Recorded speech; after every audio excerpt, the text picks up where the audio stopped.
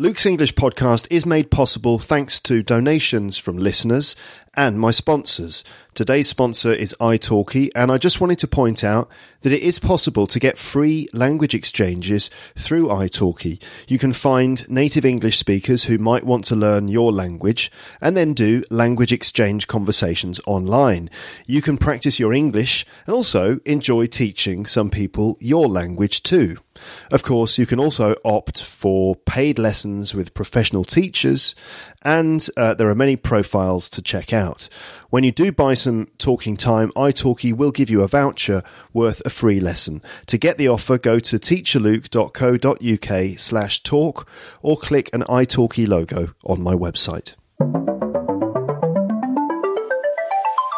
You're listening to Luke's English podcast. For more information, visit teacherluke.co.uk. Hello, listeners. Welcome to Luke's English podcast. How are you doing? I hope you're doing really, really well out there in podcast land. I hope you're having a really great day.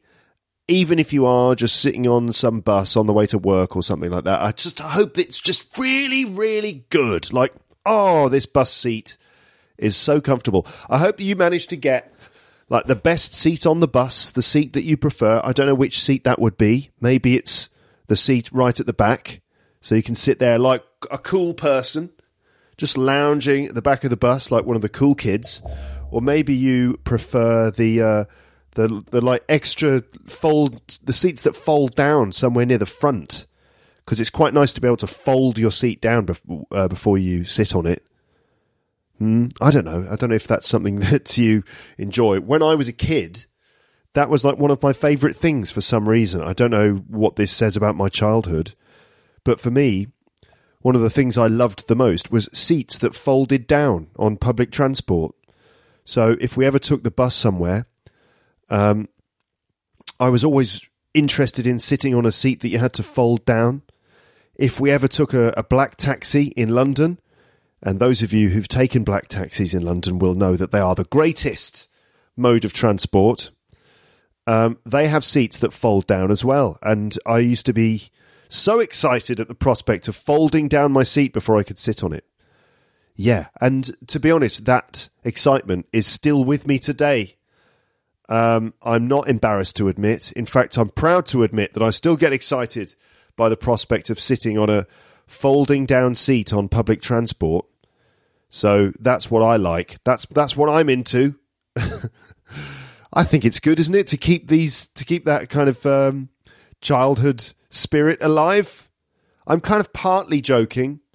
I'm just saying it just because it's sort of amusing, but it's also kind of true. I do like a folding down seat.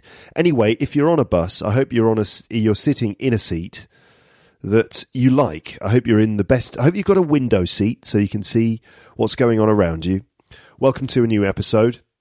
It's the spring equinox. Do you know what that means? It basically means it's the first day of spring. I'm recording this on the 20th of March.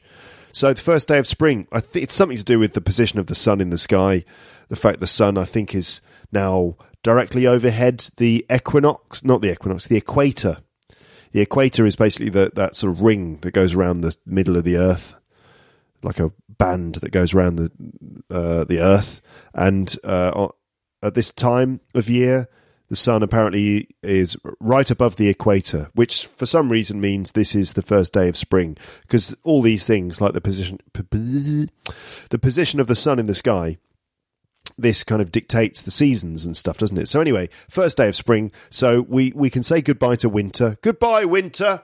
Bye, bye. So he's saying, and this is winter. Goodbye! See you later in the year. That's how winter speaks. Huh? Anyway, so we can say goodbye to winter, which is nice, isn't it? Yes, it is lovely, because now we can say goodbye to those cold days, the darkness, the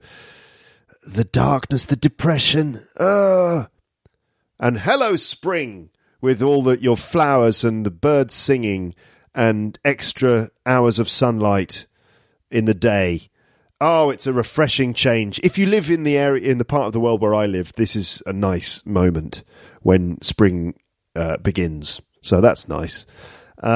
What else? Just before we start, what else can I say? So, thank you for all your correspondence. If you sent me messages recently by email through the website or whatever, or comments on the website or other things, thanks for your recent correspondence. I did 2 episodes lately which were called Posh or Not Posh, and I asked you to send me your thoughts, and many of you did. So it's nice to hear from you, as always.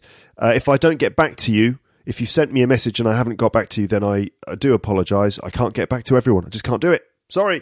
I'm very sorry. But a number of people wrote messages in the comments section with celebrities that they know about and wondering if they sound posh or not. So very interesting to keep the conversation going. Now, I haven't finished with this whole posh or not stuff because I'm hoping to get Amber and Paul on the podcast tomorrow. I've invited them round here tomorrow afternoon, and they've both said yes, so it's on. I mean, things change. Sometimes things change, so I can't make any guarantees, but I should be speaking to them tomorrow, so that should be an upcoming podcast. And we're going to continue that exercise in which we try to work out how posh some British celebrities are. So I'll be doing the same thing that I did in the last episode, but this time joined by Amber and Paul. So I'm curious to see how the conversation will progress with the two of them involved. Anyway, some Amber and Paul action coming onto the podcast soon. Right, so what about this episode? This one, I believe this one is called episode 583, British comedy, The Dirty Fork / restaurant sketch, brackets, Monty Python. So here's another British comedy episode. And we're going to watch a sketch by Monty Python's Flying Circus. You know who Monty Python's Flying Circus are, don't you? They were a comedy group from England. They started right at the end of the 60s, and they made TV shows and films during the 70s and into the 80s as well, I think. But they're just great. They're famous around the world. I think when you say British comedy to people, Monty Python is one of the things that people will mention. They'll also mention Mr. Bean. I think that personally I'm less proud of Mr. Bean, although I think he's very good. But Monty Python really is my thing, and I grew up watching Monty Python with my friends and family, and I just love it. So we're going to we're going to listen to a comedy sketch by Monty Python and do all that stuff, like understand it, like you would if you were a native speaker. And in this sketch, this time we're looking at British manners, politeness, communication style, and also just some madcap comedy as well. So I've done similar episodes in the past on the similar theme of, communication style, politeness, British manners and stuff like that. So I have done sort of similar episodes in the past. And those episodes have been things like my episode about British communication style, which was called What Brits Say Versus What They Mean. The episode about British comedy with Amber, which I think was called What Is This British Comedy?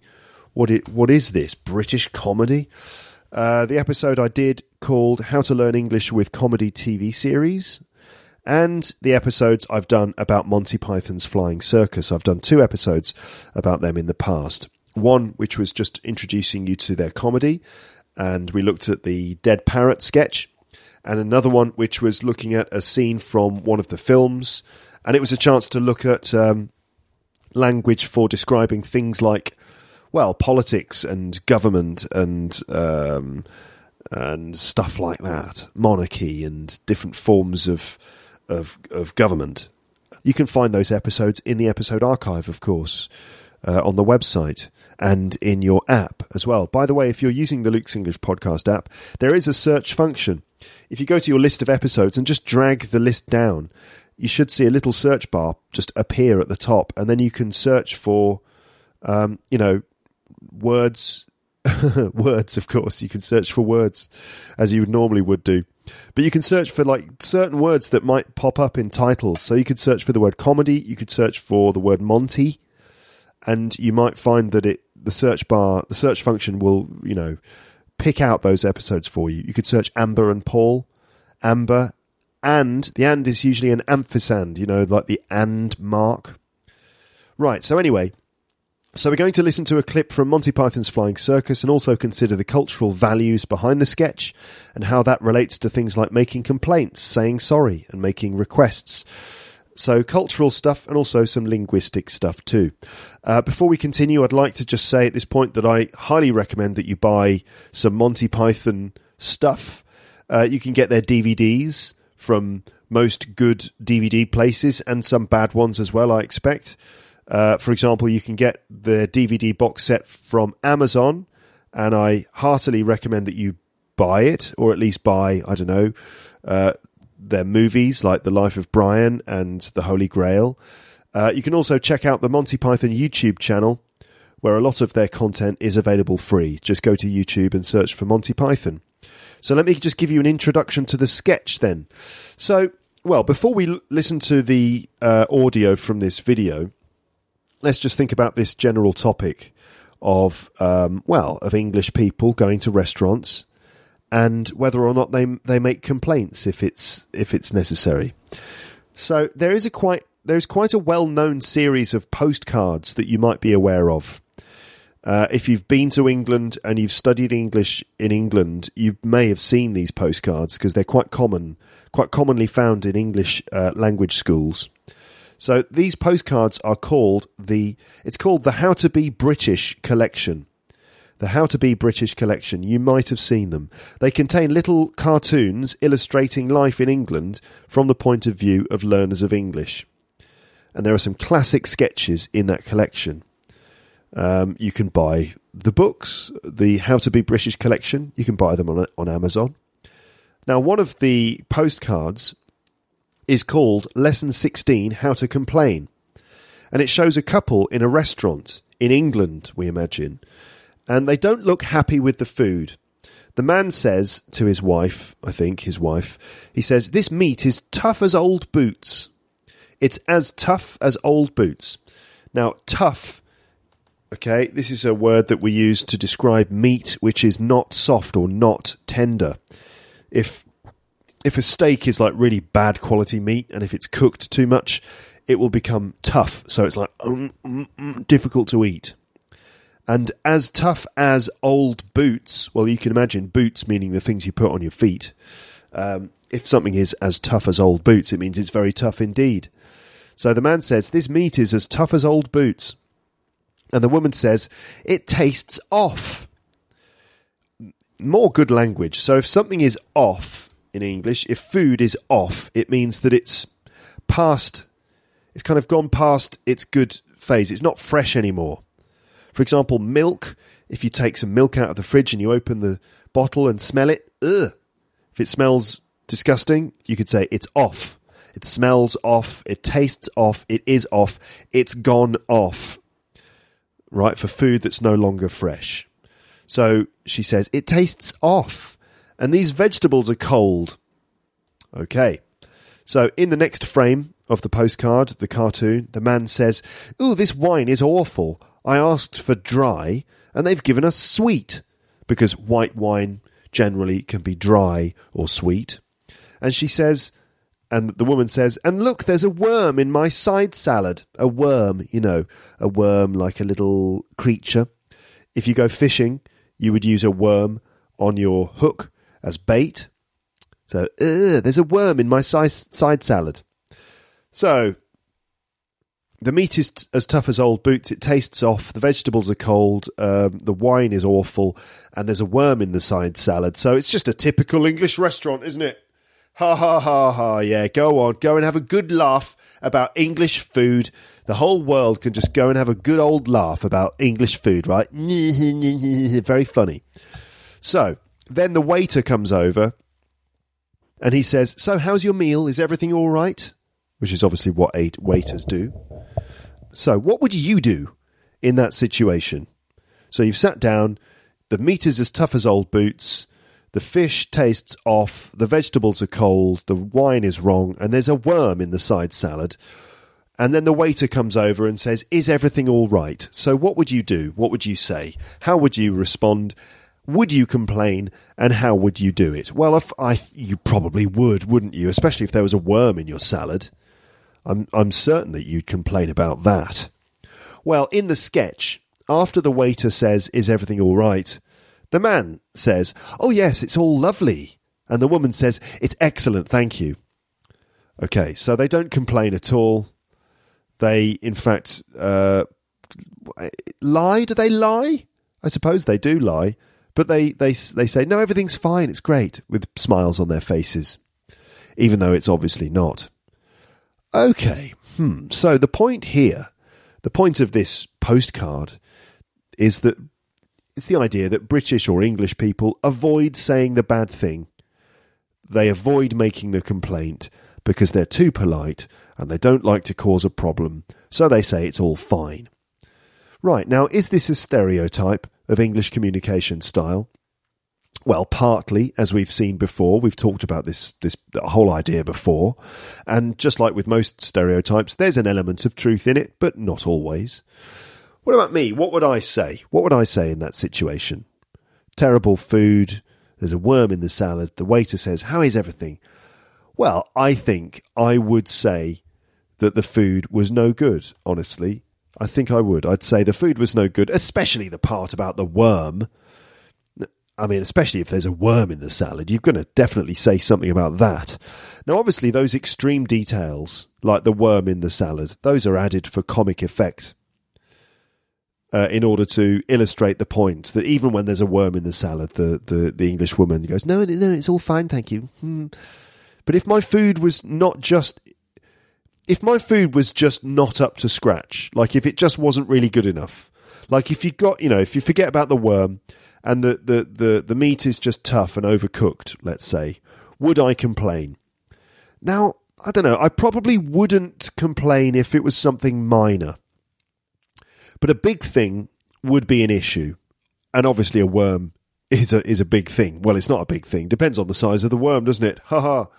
But certainly any kind of worm would be a significant thing, so I would complain about that. But what's definitely true is that I don't like getting into a situation of conflict or confrontation, and so I would probably be very reasonable about my complaint.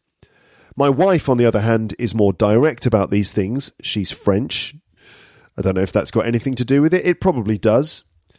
I think the French, by nature, are more... what's the word for it? They apply themselves a bit more in these situations, I think.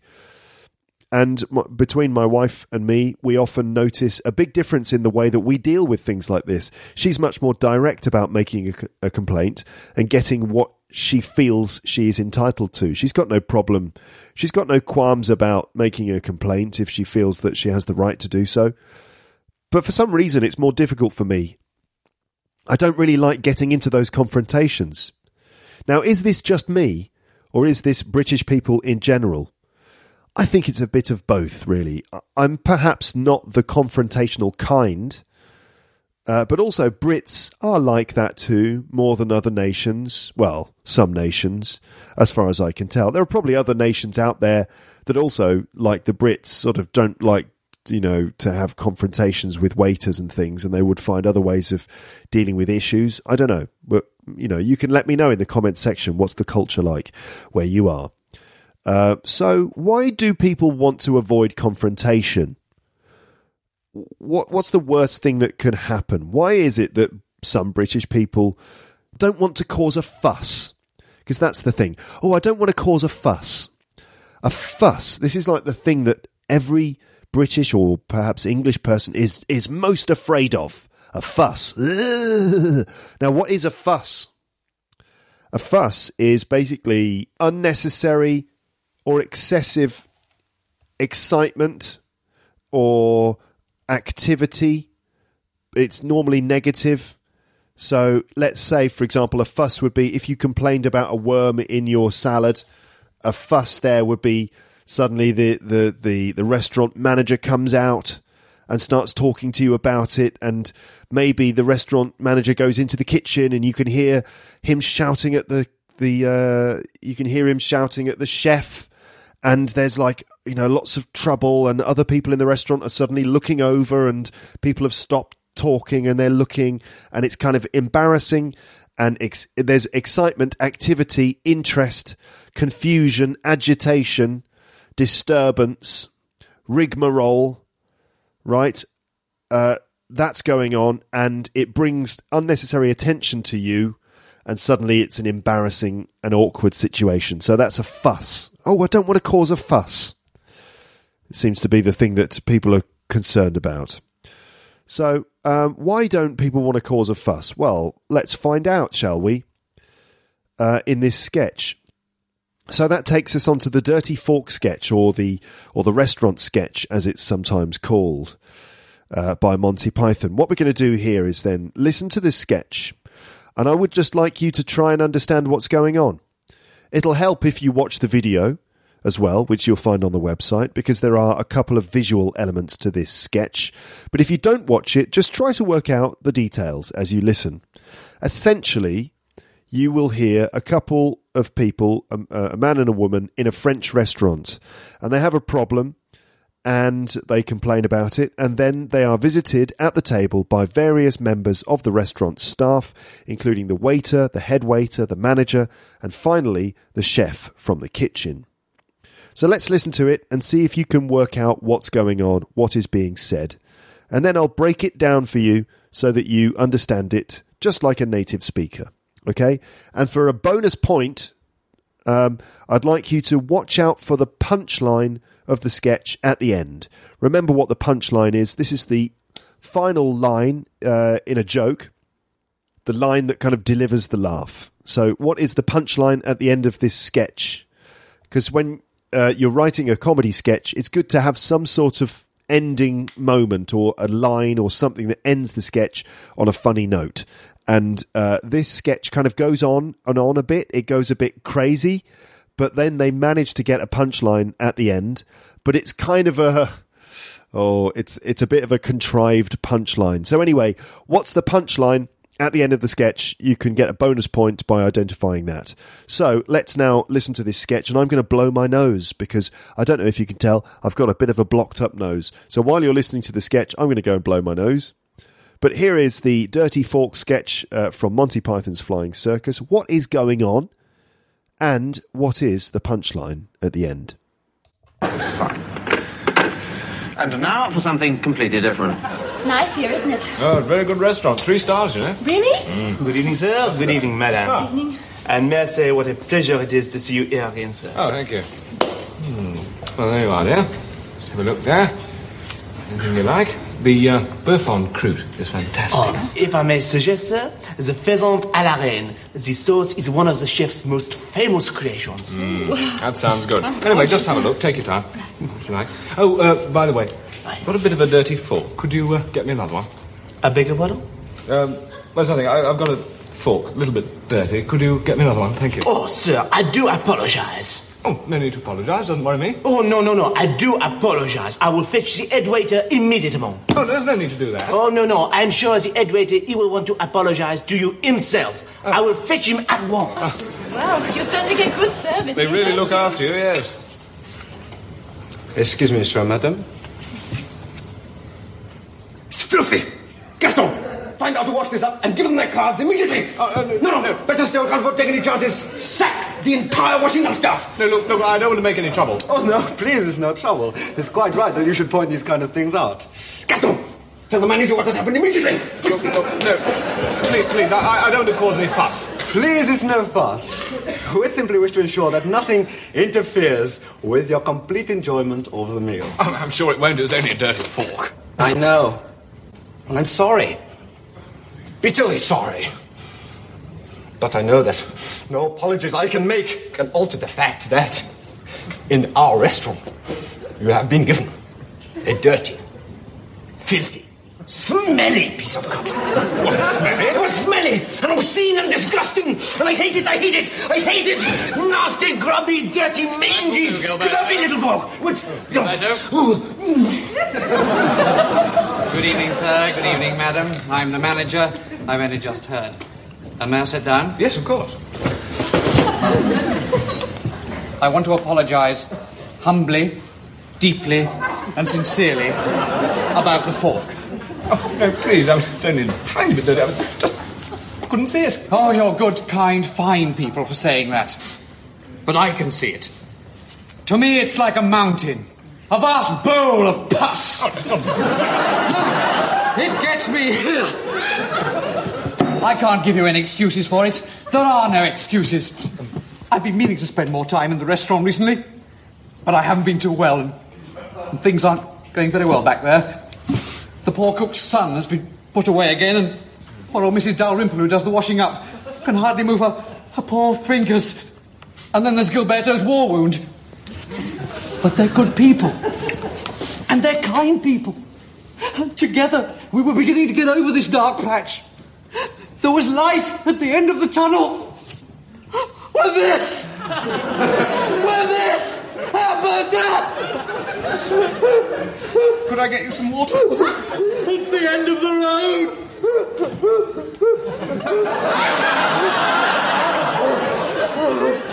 You bastards! You vicious, heartless bastards! Look what you've done to him! He's worked his fingers to the bone to make this place what it is! And you come in with your petty, feeble quibbling! And you grind him into the dirt! This fine, honourable man whose boots you are not worthy to kiss! Oh, it makes me mad. Mad! Mad. Easy, Mungo. Easy. Mad. Mungo, what? The war wound. The wound. The wound. It's the end! Ah, they destroyed him. The end! He's dead! They killed him. Revenge. Mungo. Never kill a customer.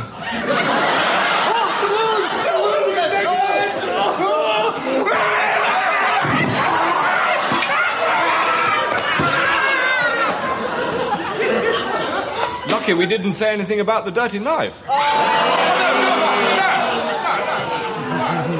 Okay, all right, absolutely mad, that sketch. And I've just realised that I showed that sketch to some classes a few years ago when I was teaching in London. I made a whole lesson about how to apologise and how to apologise and how to complain. That was it. And every class I would show them that video, and the number of times at the end, all the students were just like sitting there in silence, just like, what was that? I've just remembered. So maybe you're doing exactly the same thing at this point. Maybe you're just going, what the hell was that? What just happened? Okay, let me explain. And then we're going to go through it again so that you actually can hear and understand the words being said. So here's a summary of what happened, and then I'll tell you the punchline.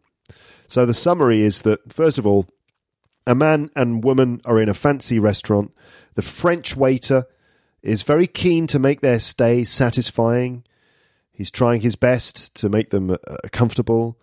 The man asks for another fork because his is a little bit dirty. And the reaction of the waiter is extreme. He seems to overreact. And he apologises profusely. And then he fetches the head waiter, who comes to apologise as well. I'm going to write that. He apologises profusely. That's a nice collocation, isn't it? To apologise profusely. So he apologises profusely. He fetches the head waiter. He goes to get the head waiter, who comes to apologise profusely. He makes over-the-top apologies. The restaurant manager then comes out, and his apology is serious and dramatic, giving all of these reasons why they've been having so many problems in the kitchen, and there's Gilberto's war wound has been playing up, and poor Mrs. Dalrymple in the kitchen, who's got arthritis. She can hardly move her fingers, and, you know, it's been a very dark time, but we started to see the light at the end of the tunnel when this happened. So it's like an extremely over-the-top reaction to the dirty fork. And while the restaurant manager is having it's like a Greek tragedy, his response, he's kind of broken, like a broken man. Finally, the chef comes out from the kitchen, and he is a huge, angry man, and he's holding a meat cleaver. A meat cleaver is a sort of big, heavy knife that a butcher would use to chop up meat. So the chef comes out, this huge guy, played by John Cleese. He's got a meat cleaver.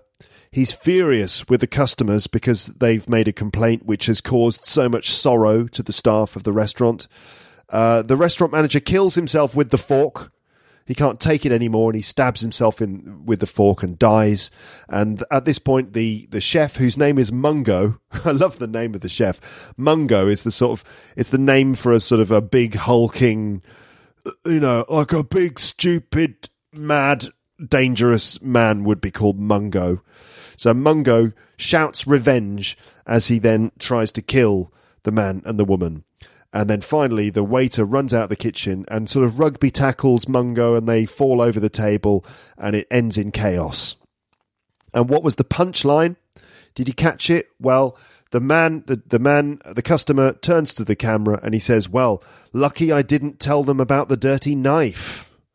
Ha ha ha ha ha. It's quite good. I quite like it. So meaning it's a good thing I didn't tell them that I had a dirty knife, because if I told them about the dirty knife, then it would have been much worse, wouldn't it? Okay, so there you go. Let me just give you a few comments about things like language that's being used there. So there's a lot of minimising language. Minimising language. Language to make things seem smaller, less serious. So if you noticed, the customer said, he didn't say, "I've got a dirty fork." What did he say? Let's back up and have a look at that again. So let's listen. What exactly does the man say as his complaint? Pleasure it is to see you here again, sir. Oh, thank you. Oh, by the way, I've got a bit of a dirty fork. Could you get me another one? By the way, I've got a bit of a dirty fork. A bit of a dirty fork. So it's not "I've got a dirty fork," it's "I've got a bit of a dirty fork." A small detail, but it's an example of the sort of minimising language that gets used. Now, it's ridiculous, really. Either you've got a fork or not, right? You can't have a bit of a fork. Well, you could. You could have just the handle. But anyway, your fork can be a bit dirty, but it's a bit silly to say, "I've got a bit of a dirty fork."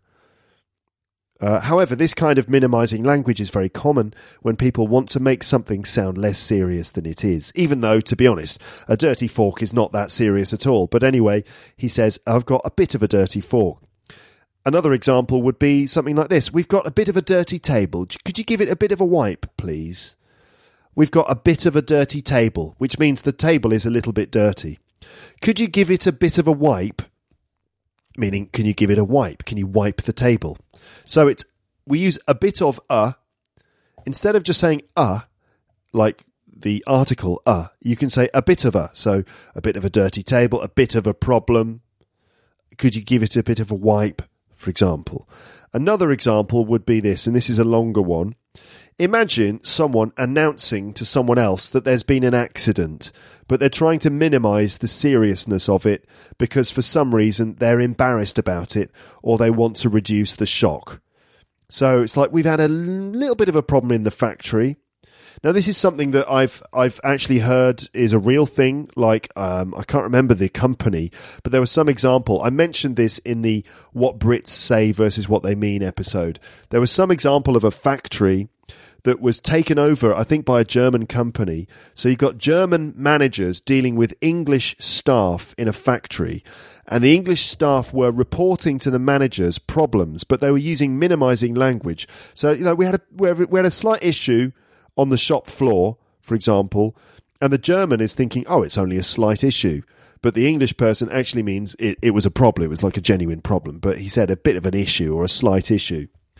So for some reason, that kind of minimising language is quite common.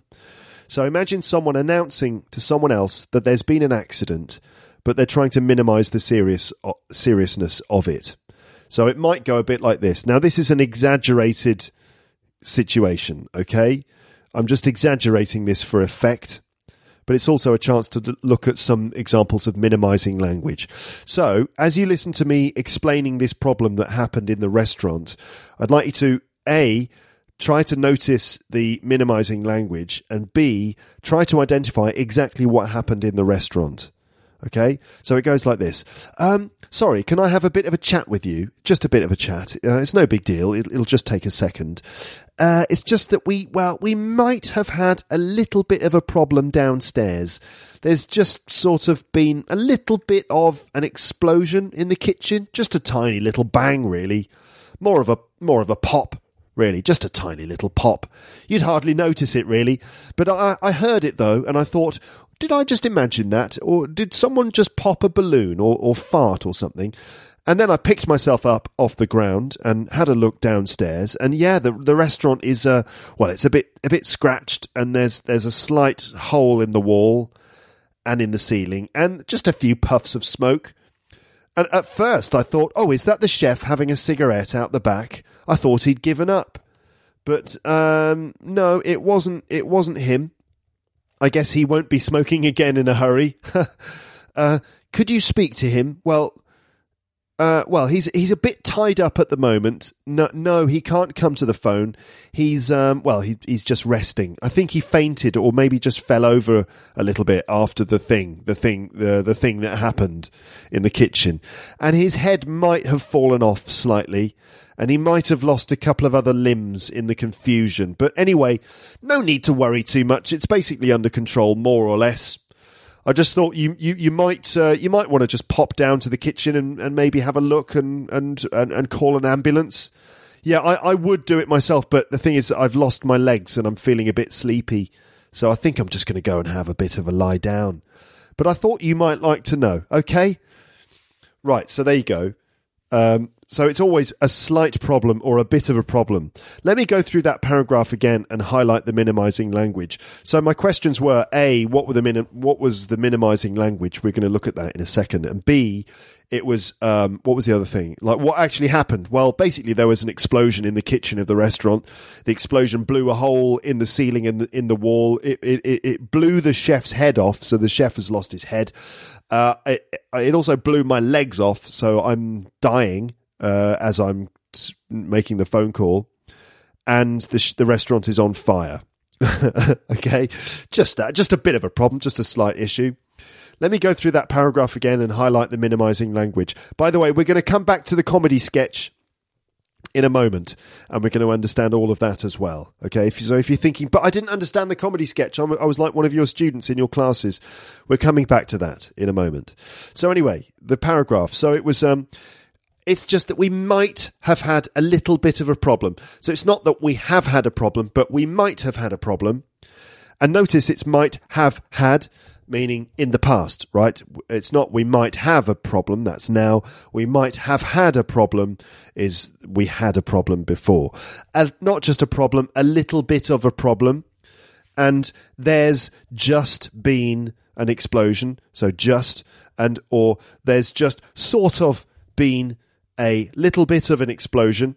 So it's not there's been an explosion, but there's just sort of been a little bit of an explosion in the kitchen. Just a tiny little bang, really. Just a tiny little bang. More of a pop, really. So sort of minimising the language. Not an explosion, but it's a tiny little bang or a pop, really. A pop, you know. Just a tiny little pop. You'd hardly notice it, really. I heard it, though, and I thought, did I imagine that? Or did someone just pop a balloon or fart or something? And then I picked myself off the ground, and I had a look downstairs. And yeah, the restaurant, it's a bit scratched. So not scratched, but a bit scratched. And scratched also is a word that sounds less serious. I mean, scratched just means it's slight damage. You know, like, for example, if someone pulls a key across your car, they'd scratch it. So it doesn't sound that serious. And there's a slight hole in the wall. So not a hole in the wall, but a slight hole, like a little bit of a hole. And in the ceiling. And a few puffs of smoke. So not lots of smoke, but just a few puffs of smoke. Like when someone smokes a cigarette, there are little puffs of smoke. So again, making it sound less serious. And again, like I said before, this is an exaggerated situation. I really don't think I don't think any British person would report an exploded restaurant like this. I'm just sort of exaggerating. At first I thought, oh, is that the chef having a cigarette out the back? I thought he'd given up. But no, it wasn't him. I guess he won't be smoking again in a hurry, because I suppose he's dead. Can you speak to him? Well, he's a bit tied up at the moment, meaning he's busy. No, he can't come to the phone. He's just resting. I think he fainted or maybe fell over after the thing that happened in the kitchen, and his head might have fallen off slightly. His head might have fallen off slightly. So he's lost his head has come off. He's been decapitated. But I'm saying his head might have fallen off slightly. I mean, either your head can fall off or not. It doesn't fall off slightly, does it? And he might have lost a couple of other limbs. Limbs, these are arms or legs. He might have lost a couple of other limbs in the confusion. But anyway, no need to worry too much. It's basically under control, more or less. Well, more or less. Less, I think. I just thought you might want to just pop down to the kitchen. To pop down to the kitchen means just make a quick visit to the kitchen, nothing serious, and have a look and maybe call an ambulance.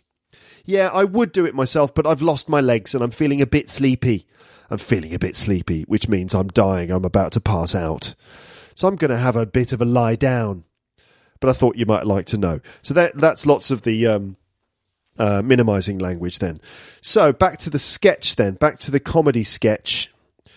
This sketch is making fun of our culture, I think. I think it's making fun of the way that we are afraid of causing a fuss. Also, it makes fun of the over-the-top way that fancy restaurants might apologise for small problems. They're so keen to welcome and satisfy their customers. The sketch also gets completely carried away, especially when John Cleese's Mungo comes out. So, to an extent, it's a little bit pointless analysing Monty Python's comedy because they make fun of absolutely everything. But I feel that they're definitely poking fun at sort of stuffy, polite culture and the tendency for Brits to try to avoid making a fuss. Because, I mean, what's the worst thing that's going to happen? It's only a dirty fork. Just tell them. Like, I've got a dirty fork. Can you get me a clean one, please? But they're so worried about causing a fuss. Why do people minimise negative things? Well, they want it to sound less serious. They don't want to make someone feel that they're complaining too much. They want to show it's no problem. It's just a bit of a dirty fork. It's no problem. But why would it be a problem? Well, if you had a dirty fork, you would just say, "Excuse me, can I have another fork, please? This one's a bit dirty." The waiter is not going to be mortified. He'll just get you another fork. The sketch represents the customer's worst fear, that there will be a problem or a fuss. We don't want to cause a fuss. We don't want to make a scene, for example.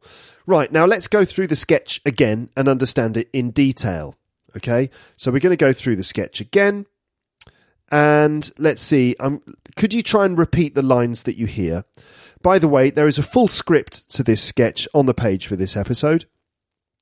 Let's go through it again. I'm going to pause after each bit, see if you can repeat what you hear. I'm also going to just clarify it, just in case you were wondering. And as I said, there is a script on the page for this episode, so you can see absolutely every single word. Here we go. And now for something completely different. And now for something completely different, which is something that you often hear in Monty Python sketches. They often say that between the sketches. And now for something completely different. It's nice here, isn't it? It's nice here, isn't it?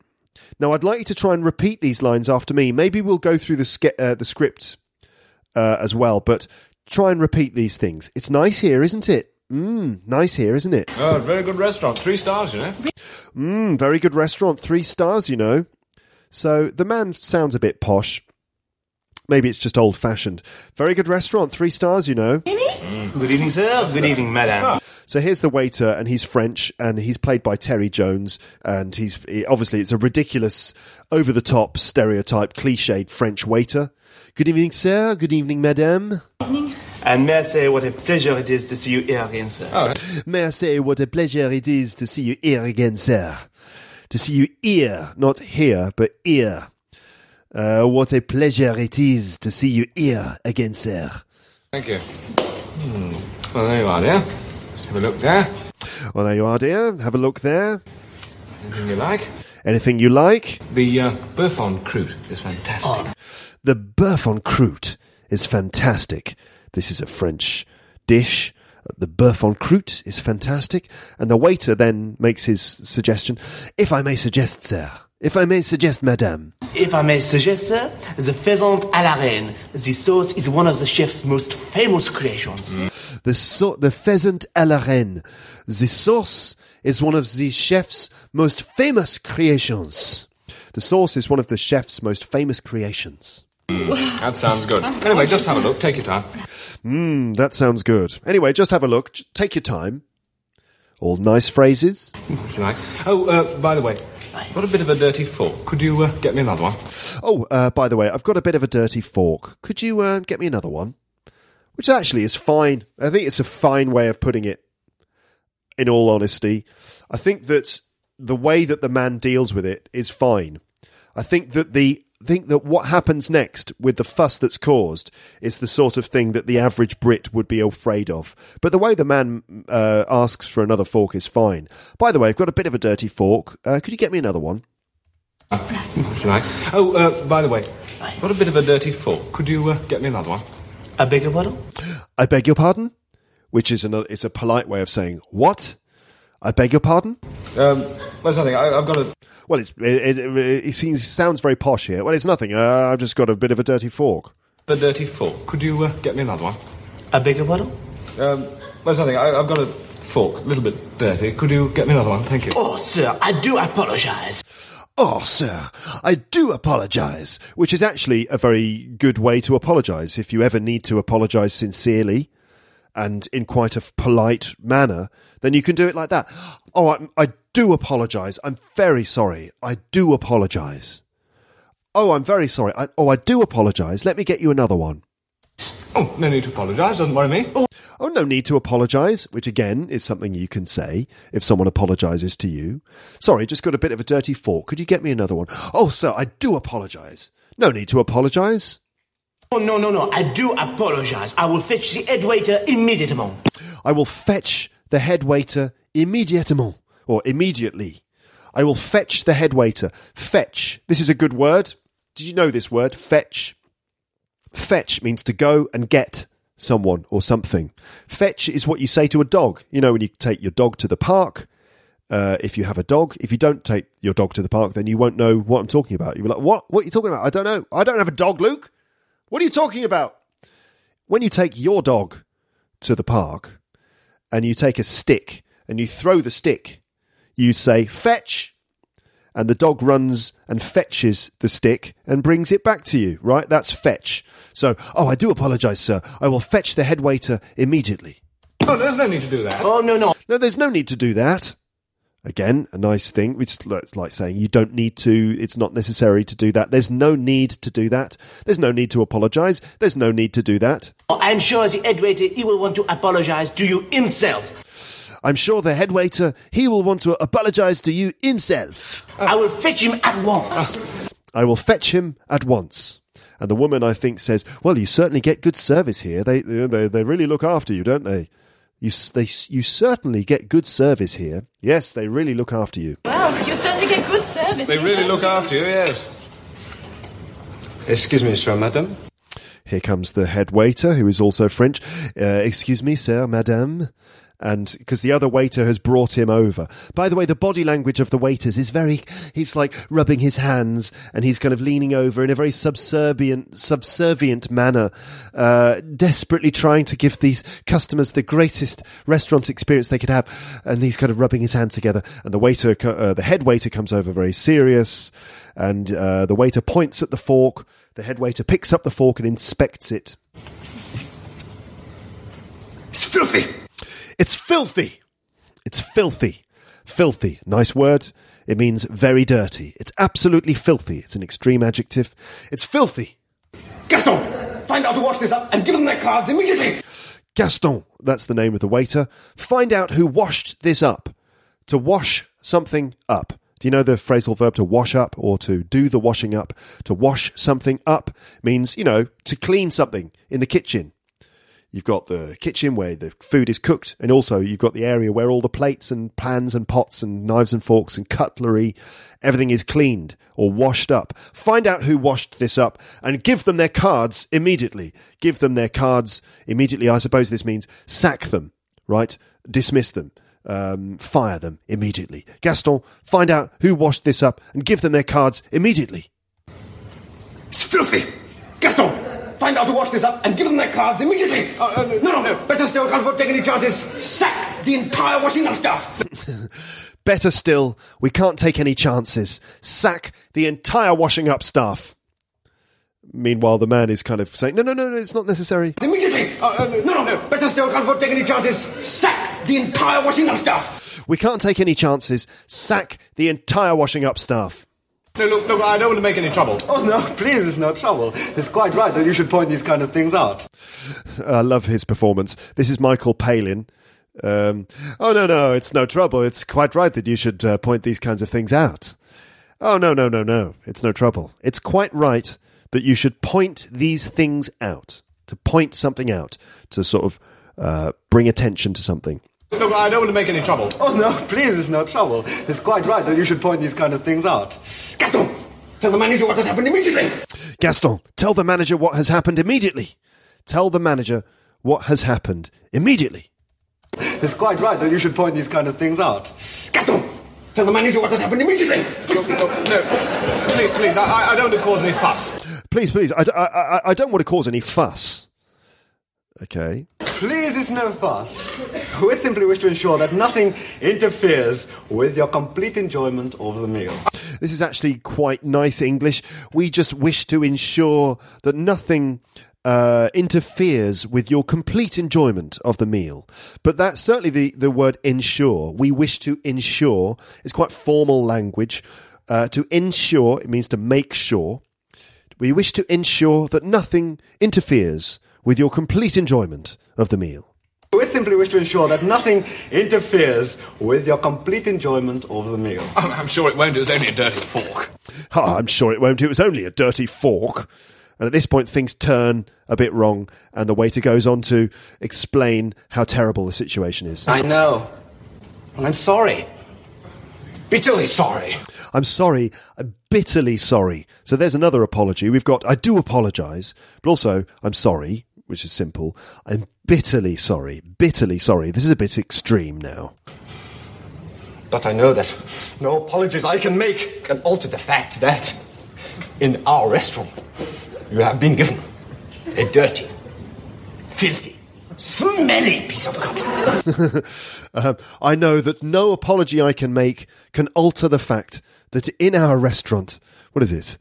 I know that no apology I can make can alter the fact that in our restaurant you have been given a dirty, filthy, smelly piece of cutlery. It's a nice sentence. Again, quite formal language. And if you wanted to make a really sincere apology, this is how you could do it. But it goes a bit ridiculous when he starts calling the cutlery smelly. No apology I can make can alter the fact, can change the fact, that in our restaurant you have been given a dirty, filthy, smelly piece of cutlery. And the man says, well, it wasn't smelly. It was smelly and obscene and disgusting, and I hate it, nasty, grubby, dirty, mangy. He's going really over the top now. It was smelly and disgusting, and I hate it, nasty, grubby, smelly, mangy little thing. It was smelly and obscene and disgusting, and I hate it, nasty, grubby meaning dirty, mangy. Mangy means kind of dirty and maybe a bit sick, in poor condition. It actually comes from the word mange. Mange is a sort of disease that affects some animals. Like if you can imagine like a stray cat, a cat that has no home, if it's diseased, you can see that it's got like problems on its skin. Some of its fur is coming off. The poor little thing. Mangy, a mangy cat. So mangy meaning sort of in poor condition, disgusting, shoddy, dirty, filthy, maybe sick. So it was smelly and obscene and disgusting, and I hate it. Nasty, grubby, dirty, mangy, scrubby little fork. And he runs away as the restaurant manager takes his place. This is thank you. He asks him to leave. Thank you, Gaston. Grubby little fork. Which... Oh, Gilberto is his name. So here comes the manager. He's very smooth. He's very polite. He's English. He comes out to greet the diners. And suddenly it's all getting very serious because he says, I'm the manager. I've only just heard. I'm the manager. I've only just heard, which is like saying I've only just heard about the problem. May I sit down? He asks if he can join them. And this is really over the top now. This is all too much for just a dirty fork. Good evening, sir. Good evening, madam. I'm the manager. I've only just heard. And may I sit down? Yes, of course. I want to apologise humbly, deeply, and sincerely about the fork. Again, over the top apologies. I want to apologise humbly. To be humble. It's kind of like humble basically means when you make yourself sort of smaller or less important. It's to be modest, to show a low estimation of your importance if you're humble. Okay? So he wants to apologise humbly, deeply and sincerely about the fork, and it's obviously, this is way over the top now at this point. Oh, no, please, I was only a tiny bit dirty. I couldn't see it. So the man says, no, it's just tiny little bit, I couldn't see it. So minimising the problem. And the manager then says, oh, you're good, fine people for saying that. Oh, you're good, kind, fine people for saying that. But I can see it. To me, it's like a mountain. So he holds up the fork and he's like, to me, it's like a mountain. Obviously, you understand that. Then he says, a vast bowl of pus. A vast bowl of pus. Well, vast, meaning very, very big. Okay. Pus is totally disgusting, right? Pus is horrible. It's something that comes out of your body. It's a kind of thick yellowish or greenish liquid which is produced by infected tissue in your body. It's basically white blood cells and bacteria, tissue debris and stuff like that. So pus is like if you've got a wound on your arm, let's say, if you've got a cut on your arm, and after a couple of days, especially if it's got like bacteria in it, it's going to start producing pus. Pus is that disgusting yellow liquid stuff that comes out of bacteria-infected wounds. Ugh. So he says, to me, it's like a vast bowl of pus. Ugh. Pus is spelt P-U-S. And the man's like, it's not as bad as that. A vast bowl of pus. It gets me here. It gets me here, he says, sort of putting his fist to his heart. Like, it really gets me here. I can't give you any excuses for it. There are no excuses. I've been meaning to spend more time in the restaurant recently. I've been meaning to spend more time in the restaurant recently. If you mean to do something, it means you intend to do it, all right? So, for example, I've been meaning to spend more time in the restaurant recently, meaning, I have wanted to spend more time in the restaurant, or I've intended to spend more time in the restaurant. I've been meaning to spend more time in the restaurant recently. This is a good phrase that you can use to just say, that, especially when you haven't done something, but you've been intending to do it for some time. You can imagine, let's say, someone complaining to you, like your mum or something, or let's say your mum is complaining to you, saying, what about all of these clothes? They need to be tidied away. And you could say, yeah, I've been meaning to do that for a while. I've been meaning to do that for ages. Or let's say you didn't, someone emailed you and you didn't reply. Could we all do it? Someone emails and you don't reply, and it's like days and days go by and you still haven't replied, and then you have to reply, but you kind of apologise at the beginning. Like, I'm really sorry for my late reply. I've been meaning to get back to you for ages. So I've been meaning to spend more time in the kitchen recently, says the manager, but now he's kind of telling like a sad, tragic story of why the couple got this dirty fork on their table. Excuses for it? There are no excuses. I've been meaning to spend more time in the restaurant recently, but I haven't been too well, and things aren't going very well back there. I haven't been too well, meaning he hasn't been very healthy, and things aren't going very well back there, he says, pointing at the kitchen, meaning they've been having problems in the kitchen, as we're going to hear. The poor cook's son has been put away again and... The poor cook's son has been put away again. Oh, God. So, the cook's son has been put away. What do you think that means? I shouldn't really laugh about it, really. But the cook's son has been put away. That means that the son has been maybe put in some kind of hospital or some kind of home. Maybe the cook's son is a problem and they've been taken to some kind of special clinic or something like that. Maybe the men in the white coats have come to take the son away. The poor cook's son has been taken away again. I guess maybe the social services have come to take the son away for some reason. The poor cook's son has been taken away again. Things aren't going very well back there. The poor cook's son has been put away again and poor old Mrs. Dalrymple, who does the washing up, can hardly move her poor fingers.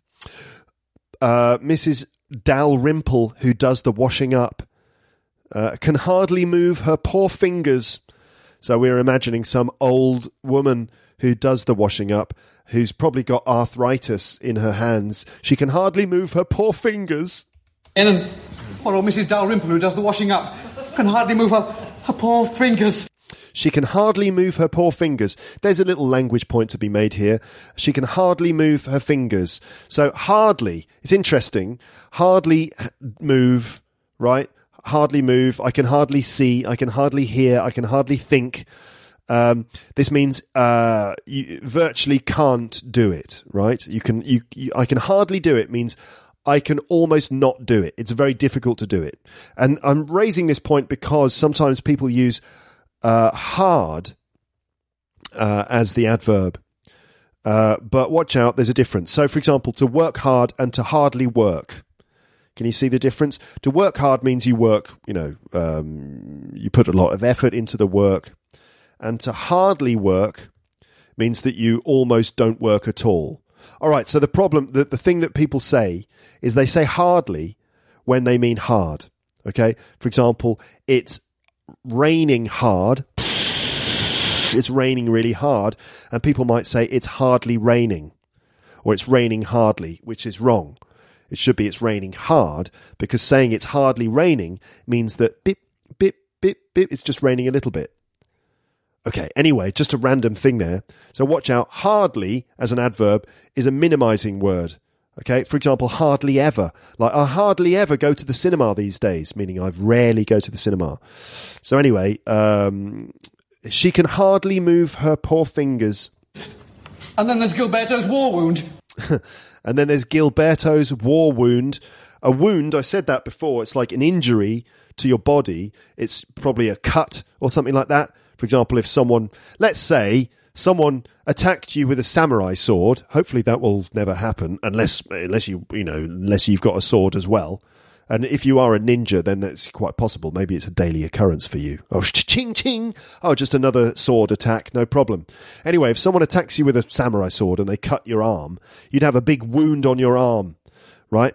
Anyway, he's saying, and then there's Gilberto's war wound. So a war wound is obviously a wound that you pick up during the war. Gilberto's war wound has been playing up again. If something's playing up, it means it's giving you pain and discomfort again. Can hardly move her poor fingers. And then there's Gilberto's war wound. But they're good people. And they're kind people. Oh, God, it's such a tragic story. But they're good people and they're kind people. Together, we were beginning to get over this dark patch. Together, we were beginning to get over this dark patch. Nice phrasal verb, to get over something. Meaning to recover from something or to, that'll do, to recover from something. For example, if you're sick, it might take you a while to get over it. If your dog dies, you're going to be sad and upset, but you'll eventually get over it. If you split up with your girlfriend or boyfriend, you'll be upset, but you'll get over it. So together we were beginning to get over this dark patch. And they're kind people. Together we were beginning to get over this dark patch. There was light at the end of the tunnel. There was light at the end of the tunnel, meaning there was hope. There was light at the end of the tunnel when this happened. And he holds the fork up in the air in a very melodramatic style. When this!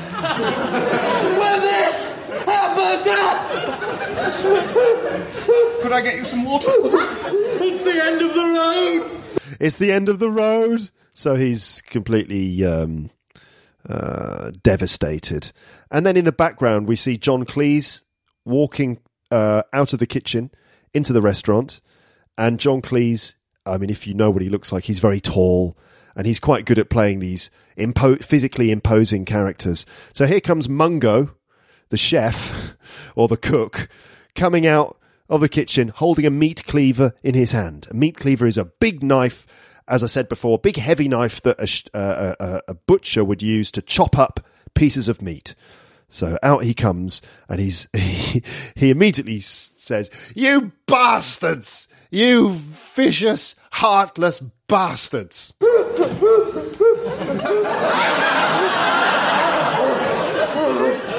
You bastards! You vicious, heartless bastards! You vicious, heartless bastards. Vicious. Vicious basically means like very cruel, very violent. Deliberately cruel and violent. You vicious, heartless bastards. He says. And obviously the man and woman are very taken aback by this. This is all getting a bit out of control. And the man does this pathetic laugh as a way of trying to make it all seem okay. Vicious, heartless bastards! Look what you've done to him! Look what you've done to him! I love this performance. He's worked his fingers to the bone to make this place what it is! He's worked his fingers to the bone. If you work your fingers to the bone, it means you work very, very hard. Look at what you've done to him. He's worked his fingers to the bone to make this place what it is. And you come in with your petty, feeble quibbling! And you come in with your petty, feeble quibbling. Petty meaning unimportant. Feeble meaning weak. Quibbling meaning small complaints. Making small complaints. You come in with your petty, feeble quibbling. And you grind him into the dirt! And you grind him into the dirt. If you imagine grinding someone into the dirt, it's like pushing them down into the ground, into the dirt of the ground. Grinding someone, you know, like grinding. You grind coffee beans. You would grind pepper. You grind, so crush and squash someone. You come in here with your petty, feeble quibbling and you grind him into the dust, or you grind him into the dirt, this fine, honourable man. Oh, quibbling! And you grind him into the dirt! This fine, honourable man whose boots you are not worthy to kiss! This fine, honourable man whose boots you are not worthy to kiss. Meaning you're not worthy to kiss his boots. Meaning you're not a good enough person to kiss this man's boots. Oh, it makes me mad. Oh, it makes me mad. And this is where he starts to become Mungo, and he starts to sort of slap his head as if it's like some sort of mental condition is kicking in. Oh, it makes me mad. Like that. And he starts to become a monster.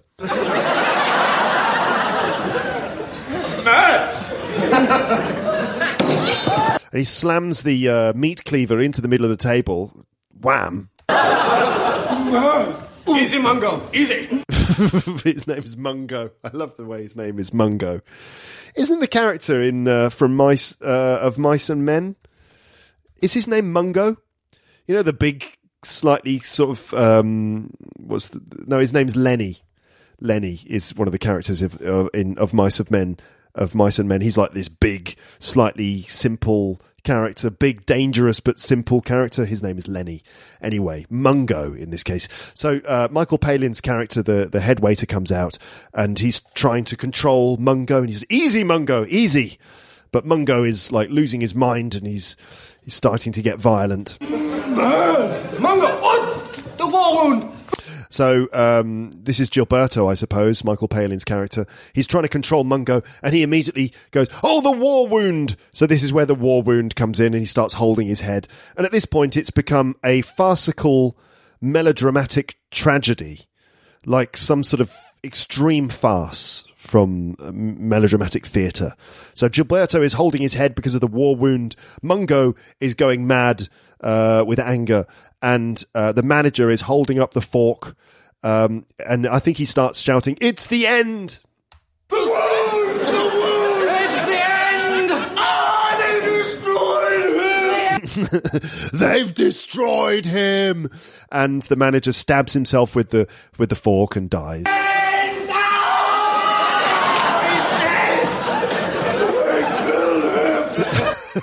So John Cleese is like this sort of crazy monster. They've killed him! They killed him!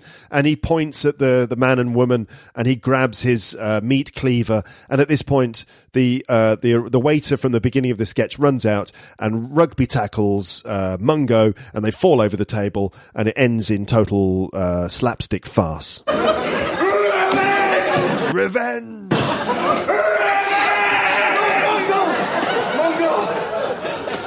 Never kill a customer. I do like that line, actually. No, Mungo, wait, never kill a customer. As if that's a rule that they need to remind him of. Never kill a customer, Mungo.